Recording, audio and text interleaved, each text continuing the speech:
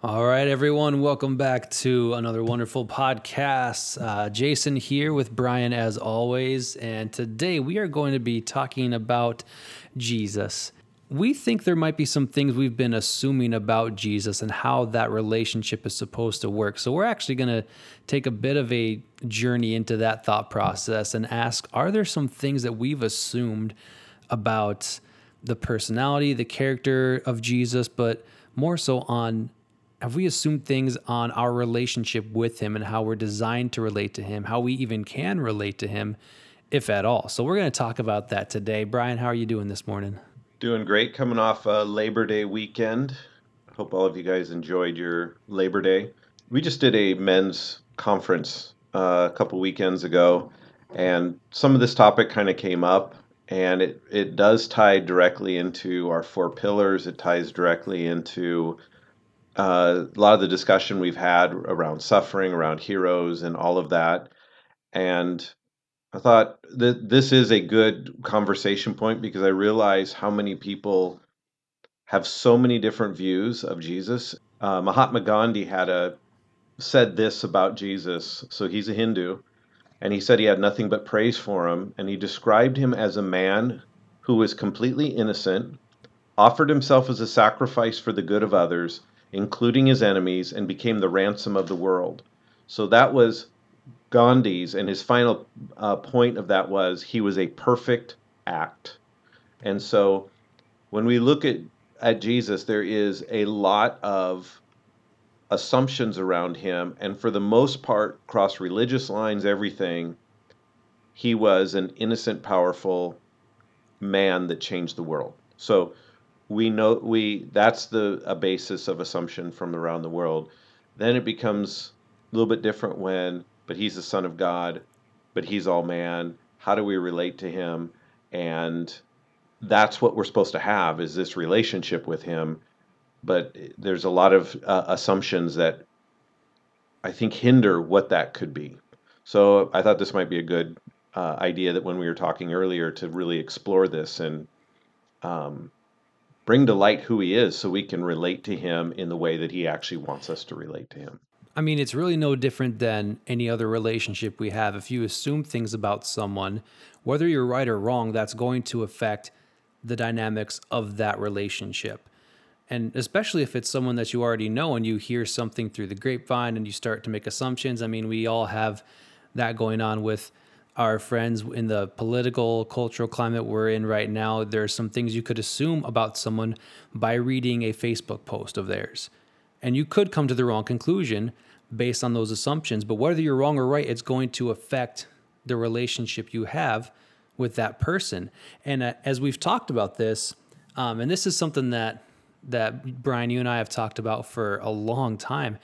As we've talked about this over the years, I've really realized that I had a lot of assumptions about how I was supposed to relate to Jesus, but also how he grew up, how he lived, how he grew.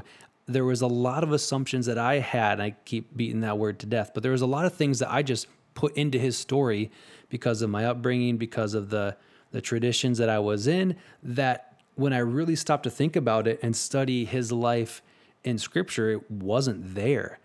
And I realized that put a barrier between how I saw myself and how I saw him and us relating together. Because if I have the wrong impression of him, like for instance, we talk about how, Jesus was fully God and fully man. And that's absolutely true. But I would take that and assume that he is somehow disconnected from the things that I have to go through because he's got this fully God card that he can play at any time, and therefore he can't actually experience what I experience, and he can't actually go through things that humans go through. And so that's one of the things that really, you could say, disqualified him, in my mind, from being able to relate to me. Or maybe even Jason, he could go through it, but he already had a different outcome that was going to be. So Yes, even if he walked through it, I mean, come on, he can walk on water. So what was a storm to him exactly. anyway? Like those are is that kind of what you're getting at? Is yeah, he may go through it, but there'd be a whole different outcome and he kind of already knew that anyway. Right. It's like someone playing with the cheat codes to a game. Like you're not actually facing, you might be facing the same obstacles that I am, but you've got cheat codes or you've got these things that you can do that kind of take you outside of the rules that I have to play by because I can't do things the way that you do. And so there's a bit of a disconnect there because I can only relate to someone and see them as an example of me so much if they're not in the same situation I am. And we see this all the time with human relationships. I mean, we were just having conversations the last couple months about some people doing work in certain parts or certain cities with certain groups of people, and they were saying if you can't relate to these people having gone through what they've gone through, then there is a limit or a cap to how you're going to be able to influence them. It doesn't mean you can't have any influence, but ultimately the deepest influence is going to come from someone that has been through what they're going through and has come through it. Well, and in some aspects, we look at him as that he had a special privilege. He had privilege. Yeah. Like, how can we relate to him? He had everything. I mean, come on. He comes from the God family. I mean, how can he connect with us in any possible manner when he comes from advantage? And so, in some aspects, this is kind of the thing that was stirring with the Pharisees with him, is they're basically saying, you think you're something and you're not, so let's destroy you. And which is really kind of a great picture because he had to battle through all that too. And I think that it kind of exposes this whole idea. There is nothing that you're in the middle of that he did not have to go and deal with and interact with and be a part of. And I think that's, hopefully we can explore, probably not all on this first podcast, but let's say over the next couple podcasts, to really kind of explore through how did he navigate this, how did he navigate that, and how really we can truly relate to everything he's experiencing.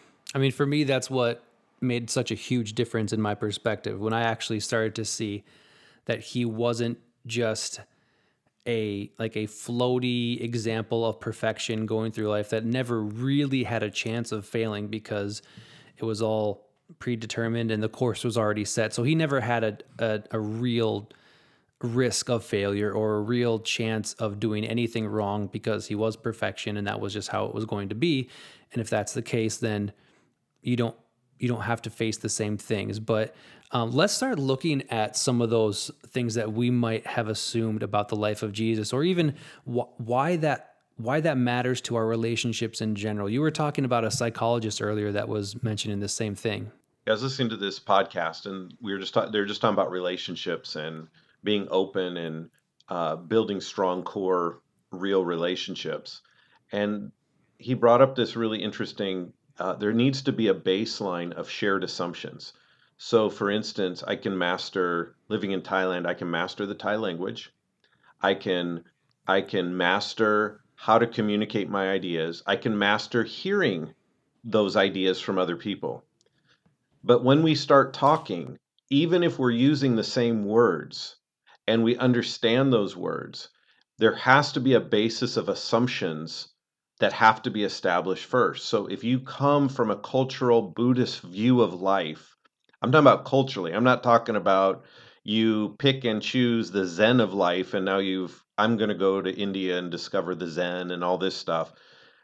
You do not understand what it's like to be in a culture that is geared around this. The same is true if you grew up in a Christian culture and you're around church all the time, you knew the terminologies, there's an assumption there. But even that gets very strange the moment you go to another denominational group, that all the words change, that you think you're talking about the same thing, and you absolutely are not talking, and arguments start building because we haven't had a shared sense of assumptions about where each person's coming from, and the definitions, the terms, all of these things are adjusted. And so, what is the critical point is you have to spend time being around that person to understand their assumptions of the world around them. So, when you're communicating, you're like, yeah, I know they said this or I know they did this, but I get why they did that. Like, I can see the perspective. I shared this. I'm not sure if I've ever shared this on the podcast, but we had painters come to our house, and they're getting ready to paint the house, and I was super excited. They were coming, and right when they pulled up, I opened the door and started waving at them. And like 10 minutes later, I back and look out, and they're gone. They left. And I'm like, like, what did I just do that they left? Maybe they forgot something. So I get a call about an hour later and said, "So you don't want the painters to come?" And I'm like, "Where are you coming up with that?" I'm at the door greeting them, waving at them, and then it finally dawned on me: when you wave at somebody, you're saying no, go away in Thailand. When you wave at someone in America, you're saying, "Hey, how are you doing?" It's almost an open invitation. It's almost like, "Hey, I'm right here. Come on in." They saw it as, "I don't want you to come," so they left. There's a different hand motion where you basically put your palm of your hand face down and you draw your fingers in is the invitation to come in. And I just forgot. So here's a great example of we were communicating and we were understanding each other, but the assumptions were different about what that communication was, and it produced an absolute opposite result. And so that's kind of that idea of shared assumptions. A friend of mine had another great example he shared this last week. So at our church here at Serenity Village, they have this task force that they put together over the last few months to talk about, issues in the community, whether it's politics, racism, whatever it is. And one of the things they did at one of their first meetings, he said there was about 10 or 11 of them, and they each wrote down their answer to what is racism, like define racism. And they each had a different definition of even what the word meant. And so you can imagine having a conversation about something when we're not even defining the word the same way. And these are people that have all grown up in America. They've never lived outside of the country. It's not a cultural thing. Yet because of our different assumptions, we have different definitions to these words that we use. And I was thinking about this when even something simple, when Jesus talks about God being his father, I mean, I don't think he was using that word how most of us today use it, because at least for the vast majority of my life growing up, it was kind of a cliche Christian thing you say. Yep, I'm a son of God, which means when I die, I'll get to go to heaven. Like that's really what it meant for me growing up. But when Jesus was making this declaration, it meant something different. So, Jason, you're not referring to the word father itself. You're referring to how Jesus may have been using father. Is that what you're? So yeah, the concept of it. So not the definition of the word father, but when we say, okay, I'm a son of God, I'm a daughter of God, most people, the people in my circles growing up in Christian world, it wasn't so much that we didn't view it how we viewed our relationship with our earthly fathers, to where, we have similar facial features, we have similar personality traits. The things that are, if our father owns a business, we can become an heir to that. The example that I always go back to is my best friend growing up, his dad owned the bakery in town. And, we both worked there and spent quite a few of our hours after school in that bakery. And since he was the son of the baker, he had complete access to everything. He could go and do anything. He could eat anything and do anything because he was the son of that person, which gave him different access to where I was the friend of the son. And so that granted me a different kind of access. And so the point I'm trying to make with that is, it struck me when I read about Jesus referring to God as his father, the anger and the extreme emotions that came up in people like the Pharisees or the Jews at the time when he said that. It wasn't just because he was saying a nice spiritual cliche. It's because he was actually using those words how they're meant to be used. He was actually saying, I come from God. I am of the God kind, even though I am also a man. And that kind of rocked me, because I haven't been using that word or that concept, I guess, the way Jesus was using it. For me, it was some later on this will have an effect, but it doesn't really have any effect right now. So later on it'll mean something after I die, but right now it doesn't mean anything. And because my assumption was different, there was a disconnect in how I related to Jesus. That is a profound thought if you really think about it, because we're almost sheepish to embrace certain ideas, and then you'll have someone who will take it a whole nother direction that almost twists it the other direction. Like, you have the Christ consciousness group that will just basically say, Jesus is just like us. We are exactly like him, and we can have his consciousness. And all he was trying to show us is what we already had inside of us. And we already have that. So, really, Jesus becomes more of a muted figure. Like, Mm-hmm. he was just trying to show us how to be what we are, but he really isn't somebody we connect to. He's just more of, oh, he opened the door, so now we know how to open the door, and we can just go do it ourselves. And we have to understand that father-son relationship. That even that verse that you're bringing up, when he says that uh, he's my father, he defines that, and maybe it's important that we define that. But Yeah. and we will in just a second. But I think what's really critical in all of this is, I think sometimes we have to go beyond language. And I'll be honest, when I first came to Thailand and we started working with the government, and we were doing mentorship programs, and um, when the juvenile probationers have to go through our program, and we're in 3 provinces, and it's grown like that, and you might be saying to yourself, wow, you must know Thai really well. And actually, what I do know is some really good Thais. And I don't mean to make that, don't go learn the language, you don't need any of that.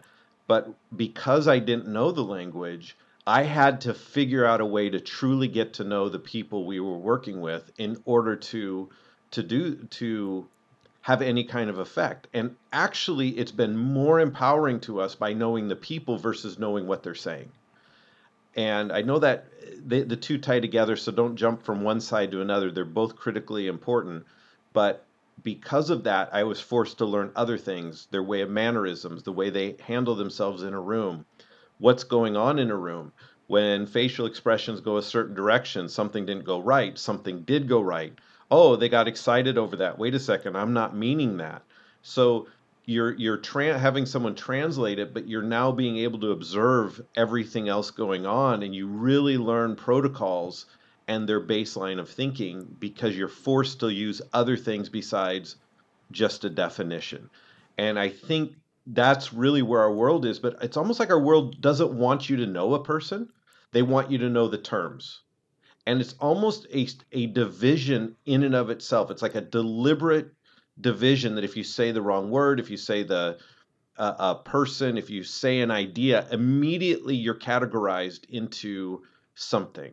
And now that's where the group is. But our whole platform is about the individual. Jesus was about the individual. And it doesn't, and again, go back and listen to unity versus conformity. We need each other. You can't do it alone, but Yep. there is a flow with that. So my point with that is, the moment you sit down and actually have to get to know someone from their perspective, and you have to work with them, and you have to get through life, or you have to do something with them, the terms become maybe not obsolete, but they don't matter to the same level. Quick story: the lone survivor Navy SEAL, when he kind of finally was able to get out of the firefight, and he's the last one left, and he has all these injuries, I mean, major body injuries. I forgot what it was, but he couldn't walk, and he had to drag himself.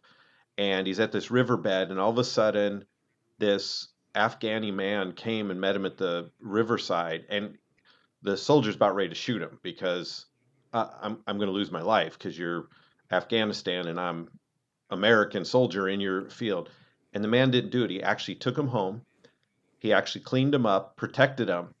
And culturally, once he brought that soldier into his home had to protect that soldier.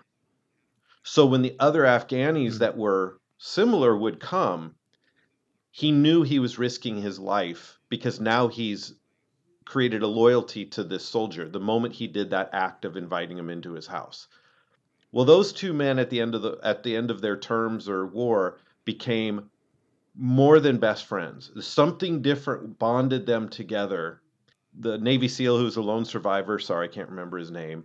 This Afghani man that rescued him would come and visit him in his ranch, and they would go shooting, and they would spend days and hours together just in fellowship, and neither of them knew each other's language, Hmm. but they knew each other. And I think if that is just something really powerful. So I think in one of the contexts of this, words are very important. Words are critical to what we are. But there has to be a baseline of understanding and assuming about that individual speaking for those words to truly have the weight and the relationship. That's kind of the big picture maybe we could lay out before we start going further in all this. Right. I think you have to understand that, because if that's not a central concept, then what we're kind of used to doing is learning how to repeat the same words, because we think that the same words brings us to the relationship, when words are just meant to, I guess, be a tool that facilitates that relational connection, but the words are not the relationship in themselves. Like, everyone's great at reciting the Lord's Prayer.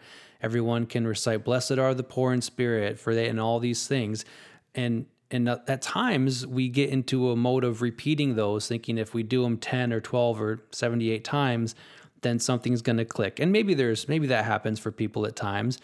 But I love that story because it just points out that the relationship is not based on getting the words right. And I think that there's times where we've had that be a stumbling block in how we relate to Jesus. So what would you say is a way that we start to kind of get away from, okay, let me just try to repeat the words that Jesus did, or repeat the actions that Jesus did, and then I'll feel like I can relate to him, and move to that deeper level, I guess you could say. Well, I think there first needs to be an understanding, even as we're talking about words, that the relationship is more important than the words. You actually can't separate the words from the relationship. So I don't want it to sound like we're switching, one's more important than the other. No, both working harmoniously. But if you do one without the other, you won't get the essence of the assumption. So I think that is an important point. So when we look at Jesus, and that was John chapter 5 that you mentioned that verse. Jesus just heals a man that was at this pool. Then he comes in. Now people are mad at him because he did that, and they want to stone and kill him. And because it was on the Sabbath day. Again, he didn't act based on the assumptions of the culture and the legalism of that custom of that time. He didn't act. Therefore, he was an evil man, and so he needs to be destroyed. But they didn't catch the spirit, which maybe that's the word we're actually trying to work. You get to know the spirit of a person. So then the words and who they are start flowing together. So he comes back and he said, they want to kill him. And Jesus answered and said, I say to you, and this is in John 5:19, I say to you, the Son can do nothing of himself. So this is a very important point when he's discussing what a father-child relationship, because he made this comment that my Father has been working until now, and now I have been working. So in other words, so you're saying you're God because you declared him as Father. But now he's going and defining what that relationship actually looks like to him. And I think this is really important, is I think we miss that Jesus had to build a relationship with God the Father from a human perspective. The need of a human to need to know their source. He had to build that relationship. He says the Son can do nothing of himself, but what he sees the Father do. And I think this is a very important piece, is that Jesus was an individual that acted, but he couldn't do it without his Father. Yet him and his Father are one. So you see this bonding. You become one with the person the moment you can connect on all levels, and you want to see from their view. Like, their view becomes important, your view becomes important, and you really start having a hard time separating who's doing what in that scenario. And so he goes, but what he sees the Father do, and I think that's really critical. Now, there's another verse that says, I only do what I see and hear my Father do. But I think this is really important in this first part is he had a view of God, his perception of God, his assumptions of God, how he perceived him, how he looked at him. Those were being built over his time. And now he says, I only do what I see my Father do. In other words, I'm not doing these things on my own. I'm not even housing all this information. My father's actually inputting this information into me. He's actually revealing things into me. And he says, and then I do things in like manner. For the Father loves the Son and shows him all things that he himself does. So that's the second part of this relationship that was established in Jesus and the Father. And we'll probably touch in about his early childhood of how he got to this point because Jesus still had to get to this point. And then he says, and he will show him greater works than these that you may marvel. So this really opens up this really amazing picture. He was confident he's going to go do greater things because the Father's going to show him greater things. But at that moment, he only knew what he knew. So he needed to go back and the Father would show him new things and then he would do new things and things would happen. And it was almost more his walk on this earth was him and his Father showing him things and then he would go do them versus he had this spiritual download of God AI that was just operating in his brain and he just knew everything. He didn't need to Google search it. He just knew it. But that isn't what was going on with Jesus in his life. So it becomes important that Jesus had to learn in the same manner that as those that receive Jesus, you're born again, your heart becomes clean, you become sanctified and holy. Now we are walking in a similar pattern to how Jesus walked. Now, just lose all of your conceptions of what that means and how we deal with life. The reason you're having an assumption, some of you out there, is because you have a wrong interpretation of what this is actually meaning. So hopefully we can peel back those assumptions and get into that idea. Let's look at some of that. So, because that's really profound when you put it that way. For me at least, and I know a lot of other people, we've grown up with that idea where Jesus showed up, and when he was born, we've got some gray area, maybe in early parts of his life, but basically during his entire ministry, he was walking around with all the answers for everything that he was ever going to do. And so nothing ever surprised him. Nothing caught him off guard. He didn't have to think about anything. He didn't have to learn anything because it's really robotic when you peel back and get to the bottom of it, how we think of Jesus. It was very robotic. He had his scripted answers for everything, like some online customer service rep. He just had his script that he repeated. Whenever, problem A came up, you go to section B and here's your answer for that. And there was no varying from that. But if we look at it as him growing and walking in that active relationship, now I can actually start to relate to him a little bit, because none of us, if we're being honest, feel like we have all the answers. Might be the most obvious thing ever, but we all feel like we're growing. We all feel like we are learning in this journey. So maybe we can look at some examples of his life where he actually experienced what it was like to hear his Father's voice, to have to walk in that, and what it actually meant for him to experience all those things. Yeah, so maybe just hop into how he was born and the environment he was born into.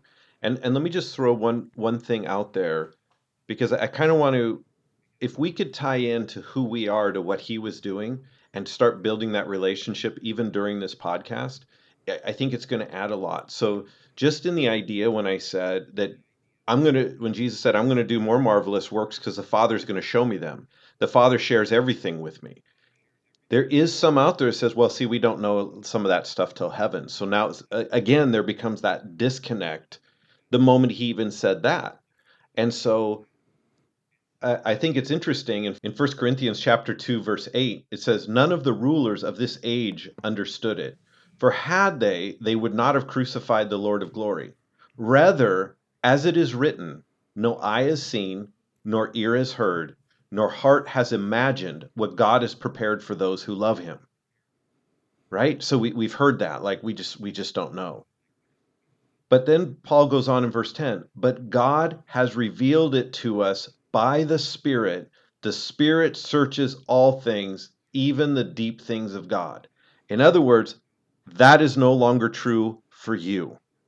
Once you believe in Jesus and you become part of him and you're born of him and you have his spirit, you're now in that same scenario that Jesus was just saying here. Now, I'm not saying you're the sacrifice for the world. And I'm not saying your authority is above Jesus. And again, that becomes a different conversation. I just want you to see that the arguments that we could disconnect from Jesus, actually, those things have been given to you as well. And that becomes very important. So, going back to his early childhood. Well, I mean, to be honest, I would see the story of him when he was a young child in the temple, and him teaching other people in the temple as a kid, and then his parents are looking for him, and he says, "Well, didn't you know I'd be in my father's house?" and all those things, and right there, just the way that whole story of his life is kind of laid out, it painted this picture in my mind of, even as a little kid, he already knew everything. And so at that moment, at least, maybe he had some growing before then, but in that moment, he knew everything. He knew he was the Son of God. He knew what kind of miracles he was going to do. He knew he was bringing salvation and all of these things.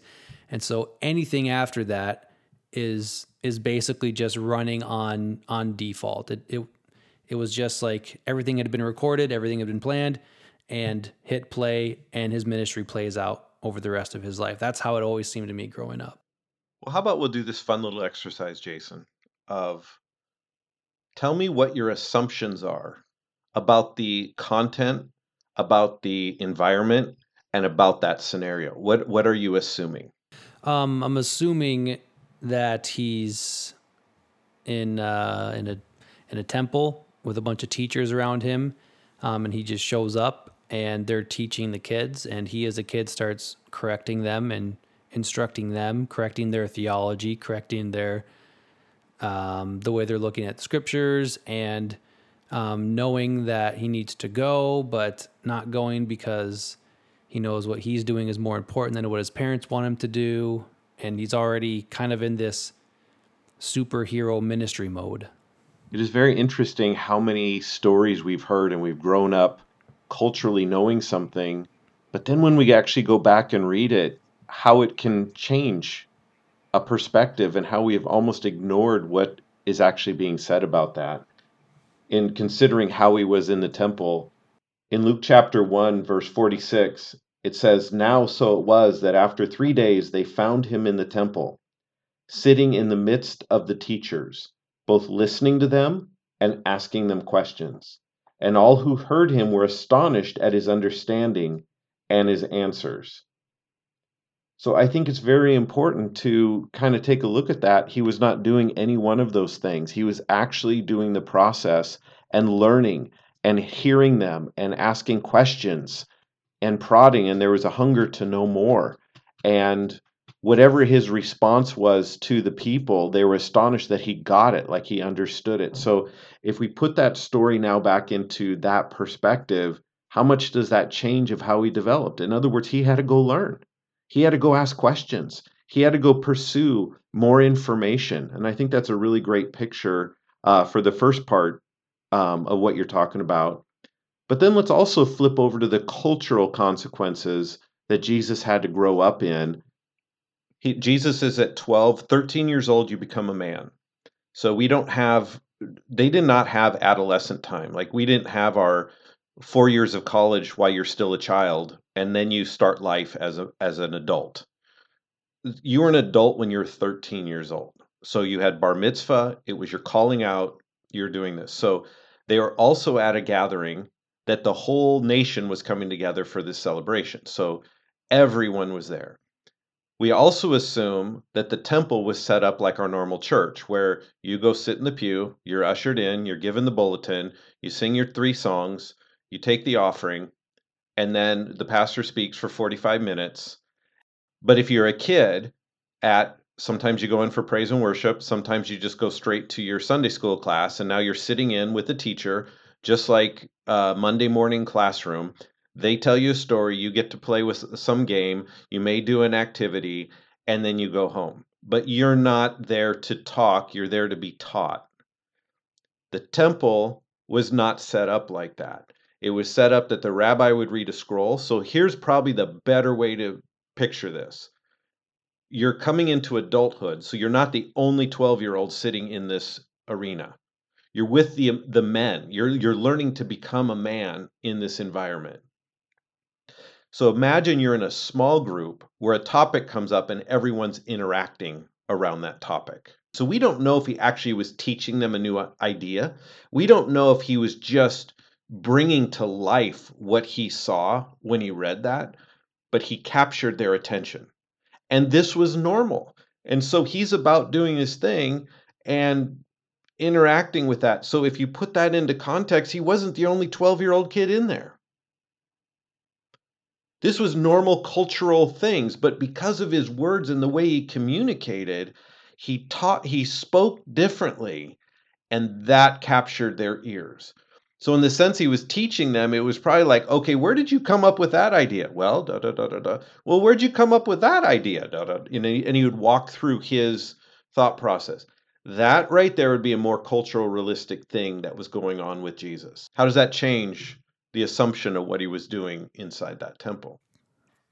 I mean, for one, it makes it less of a fantasy fairy tale scenario, like it's some kind of scene created in a movie, and it makes it more of a normal, everyday, going through life occurrence, where it's you're in a situation, and by the nature of who and what you are, this comes out of that situation.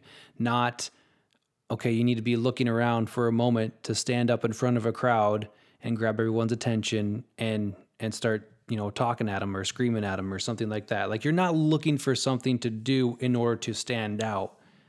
You're going through the world and the culture around you, and what you are, your default, your state of being is going to stand out. And so really the only thing is he just let that happen. It's a much more natural outflow, I'd say. Well, and I think the other thing is they were trained in an environment to learn how to argue scripture. I Mhm. don't mean being argumentative towards each other, but they were taught how to wrestle through scripture and how to argue with each other. It is part of the real reason why there was a separation of the men would go in one area and the women would go in another area. There's some cultural things to that that isn't sexist. It was just how men interacted around things. And so you would wrestle through that scripture. So you were given permission to speak. He didn't just like take over and an angel came down, blew a trumpet, and this orb floated around his head, and he just began to declare these oracles. No, he's still learning these things, but there was something much deeper, and part of that was being reinforced by his parents. Like, we had this messenger, you are the Son of God. You're a miracle birth. But I don't know if he fully captured all that. But what he was doing is Joseph or someone began teaching him, God is your father. God is your father. God is your father. And so with that, he's learning his father. And so when Mary comes and is disappointed that he's not there, which you would say two parts. What kind of mother leaves and you get halfway down the journey or however far they got and you realize, where's Jesus? So it wasn't abnormal. He probably was not hanging out with her the whole time. She assumed he was with some other family member or some other part of the group. So him being away was not a big issue. But when she realized he wasn't at all there, she went back and he's like reminding her, I have to be about my father's business. And so that would be a normal cultural thing, that the father would bring the child out into the world and learn how to interact and learn how to be in these environments and learn the community and learn all those things. That would be a normal father doing that. So there is a statement being made, but what's being clarified of who his actual father is, because it wasn't Joseph bringing him into that. God was bringing him into that. And so, yes, there is some divine things that he learned, but we actually have those same tools now in our current as a born again believer, because Jesus is trying to teach us those things too. So there's still a comparativeness, but not all of that was so abnormal. So do you think that that should change a lot of it for us. So a lot of what he did, maybe you could say, wasn't as Hollywood as we make it, to where it's like, man, this situation can only happen if you scripted it out. And it seems like this wild story because it's so far out of our culture. It's so far out of anything that's normal to us. But for him, many times it was just going about his business. And not that it was like he didn't have a laziness about him, but we look at it sometimes as he was constantly looking for the big moment, the big highlight of the movie moment, and he just keeps hitting those moments all the time because he's just on this mission for those big shocking reveals in those moments. But maybe it was more of he's going through life and culture, and it's not unusual, it's not abnormal for him to be in this situation or this situation, but who he was came out, and that's what it made it abnormal. Because if I look at things that way, it's actually a lot easier to relate to someone like that. It's a lot easier to relate to someone who has an identity. They're walking through the world that they're in, and it comes out. Well, and I think sometimes Hollywood and just maybe even our perception of how we talk about him, and let me just say, he is the King of Kings. He is the Lord of God, Lord of Lords. He is the Son of God. He is deity. He is one with the Father, but he's taken on this form of us to bring us into that. And so none of this cheapens who he is. What it should do is show how much God loved us, that he's willing to put himself into the lowest form of life so we could connect and be raised up. That's the humility that we should be experiencing that. But it doesn't cheapen him, and none of this is to make us more confident and him just a normal guy, and it's not that. I would add to that and echo it. So none of it is meant to make him seem less godly or appear as if he's, only 3/4 godly. None of that. Obviously, we cannot put him. You can't think too highly of Jesus, and I'm not trying to take any of that away from him. But I will say it's interesting that more often than not, the surprise that happens to people around him is not, oh, wait, you're just a man as well. The surprise is, we know you're a man. We see you as completely human and completely a person, but now we see that you're also the Son of God. That's more of the surprise for them. It's not so much, because we would kind of look at it the other way, I'd say. We see Jesus as 100% God and holy, and we're surprised at his humanity. It almost seems like it's the opposite for people that he interacts with. Boy, that's a great perspective, Jason. Boy, we should just take and capture that just for a moment of, in his time when he walked, who do you think you are? You're not the Son of God. We now say, you're the Son of God. You never really were human like we were. That perception needs to run through this whole entire idea of how did the people view Jesus in that time when he came? Not as a Son of God, not in any closeness. And that should bring us some powerful realities as a believer. And the other thing too is Isaiah, when it was prophesied of who would come, Isaiah 53:2-3 says, he grew up before him like a tender shoot and like a root out of dry ground. He had no stately form or majesty to attract us, no beauty that we should even desire him. He was despised, rejected by men, a man of sorrows, acquainted with grief, like one from whom men hide their faces. He was despised, and we esteemed him not. Think about that is Jesus. I think our brain has a hard time picturing him that way. And so, but it's important that we remember that image. But I will tell you, if you know that image, you'll really understand what he is as the Son of God. And it'll create a deeper love between the two. I think that's where things need to start for a lot of us when it comes to being able to relate to him and rethinking or unlearning some of these assumptions we've had. Because that's ultimately where the relationship has to be rebuilt. As you talked about at the very beginning, to get to those shared assumptions where we're looking at things the same way that he did.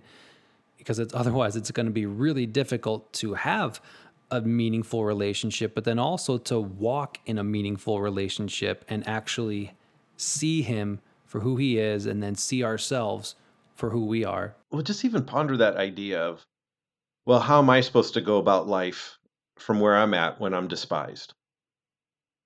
Right. Where do I go from there? So everyone in this world that feels despised, disenfranchised, um, left out, that was Jesus. But he didn't approach life from a place of malice. He didn't approach life from a place of, I'm going to get even with you. I'm going to prove you wrong.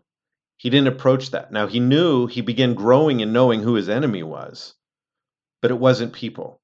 But people adopted the ideas of the enemy, so there would be a clash there, but it wasn't really against the people. It was against that thinking and the source behind them. Well, he dealt with that with his community, but also with his family and the people in his city to where, and how many of us can relate to that, where it's, man, you've changed so much over the last handful of years, and the people closest to you just cannot see that change and can't see the new person you've become. I have gone through that, and it's not an easy thing to walk. There's times you have to distance yourself from people that have been very close to you because for their own reasons they refuse to see you as anything different than what you were when you were a kid or in college or in your 30s or whatever it is. He had to go through that as well. He can relate to that exact feeling. Like the more of those examples I see, the more it's just like I really can relate to this guy. You said something, that idea that like when we're around people and you begin to change, and it's usually for the better. There's sometimes for the worse, but let's just say for the better. And you start breaking that norm of how they viewed you. Maybe they got Yeah. to like you the way you were in this realm, and then you start changing and you grow beyond it, and then they start almost not liking you and not being relatable to you. And I think this is the best picture, that if you look at someone and you begin seeing how God views that person, when they change and they grow, it's not like, "Ah, you've changed so much." It's more of like, man, you really are becoming what I've always seen in you. Exactly. That's a different kind of relational concept, and that's how Jesus Exactly. views us. Yeah. But we also have to see Jesus in that too, is that in that humanity, he's emerging in what he really is. And so the change shouldn't be shocking, but we have to know he still had to come out of that whole caterpillar mess into the butterfly. Closing up with that idea with Jesus teaching in the temple, um, it really was profound, his confidence. So what was put into him? So there is those still that truth. Like he had this confidence, and his words captured, but he spoke in a manner that they understood. It's like he was growing in knowing what their assumptions were about an idea, but their perception of the assumption was being enlightened or challenged. So Jason, with that, I know we're just kind of in these beginning stages of kind of going through some of these ideas. Why would it be critical for us to understand what Jesus was and how people viewed him, but also how he viewed us? Like in Hebrews, it talks about he experienced everything we've ever experienced, yet without sin. And it goes on to say that he's not ashamed to call us brethren. So here's Jesus looking at bringing out himself and who we are in relationship to him. So as in John 16, I believe, says that his desire was that we would have the same fellowship that he has with his Father. That's really powerful. So the same fellowship that he has with the Father is what he desires for us to have. And in order for us to have that, we have to have a baseline of relationship. A dog can only be so compatible with the master.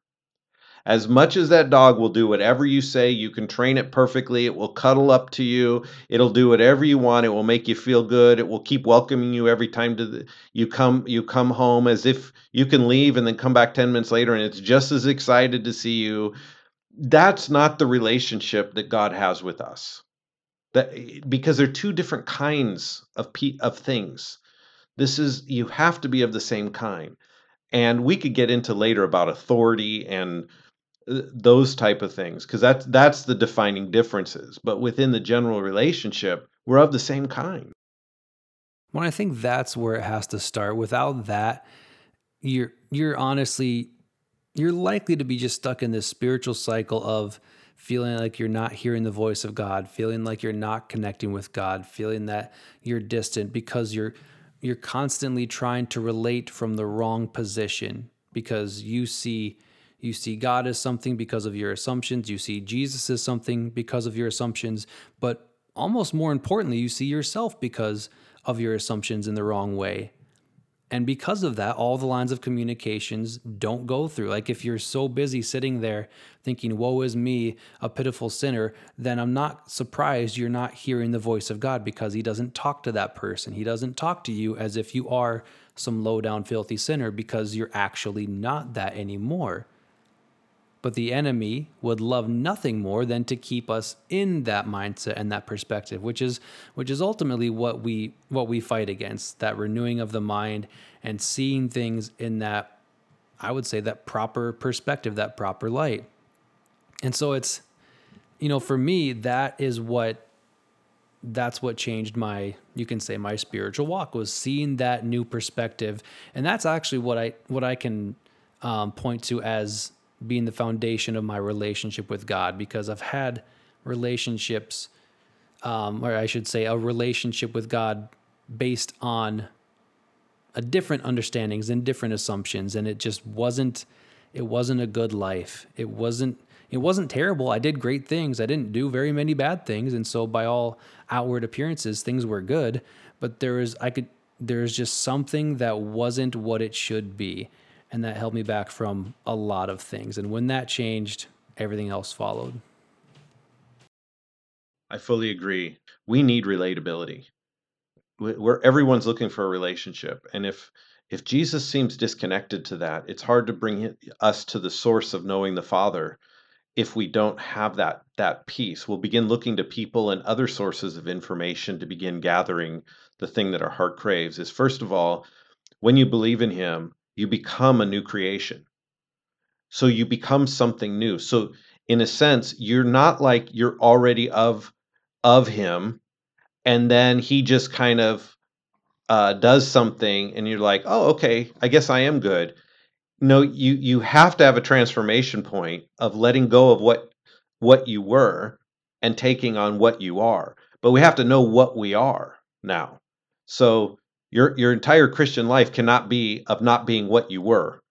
The only way for you not to be what you were is for you to know what you actually are. So that's a critical point in this. Second, you brought this up, and I think it needs to be highlighted again. Um, when Jesus came on this earth, he had to reveal that he was the Son of God.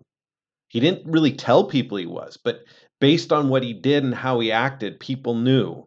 And that's what changed things. So he went from a humanity point and he revealed that he was the Son of God, that it was a miracle to believe on him. But in our current day and age, we look at Jesus as the Son of God, and we kind of don't relate to him from the human point of view. So it's almost like he has to prove he's still human. And how do I know that? Because the disciples, after he ascended into heaven, he comes back and shows up in the room, and they're like, a spirit's here. Like they thought it was like a spirit. And Jesus says, no, I'm still Jesus. And he eats with them, shows them the scars, and he eats food. And then he passes back through the wall. So I don't know what he's become. I don't want to get all that, but he was still a man, and he's still all God. He's glorified, he's perfected in his humanity as far as his physical body goes. And now what he is, it's all blended into one, but he still has a body.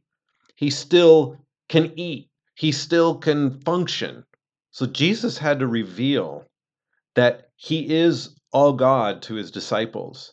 And he has a human body that is perfected, which we get when we are, after we die and we're resurrected. We still get a physical body, but it is purified. So it's not that he came back and revealed all of his flaws of humanity. He is all human perfected and the Son of God. But that is our journey. So our insides, our mind, our spirit, that's all with him. And there is a time our body will come along, but when Jesus walked this earth, it's important to see, wow, I can relate to that because he went through all the same stuff. Yeah, it's almost as if when he was here, he was 100% human, and then people had to piece together the fact that he was also the Son of God. But now we look at him as 100% God, and we have to throw some pieces of humanity on him, and we just end up with this weird collage and a misrepresentation of who he is. But man, we're going to keep continuing this conversation in later episodes. And we appreciate you guys being with us in that conversations. And I hope it's challenging for you. It's challenging for me. And, you know, as I said, this is stuff that Brian, you and I have talked about for years, some of these topics, and it still today challenges me and stretches me. So we appreciate all you guys listening in. We'll be back next episode. Until then, stay in the fight.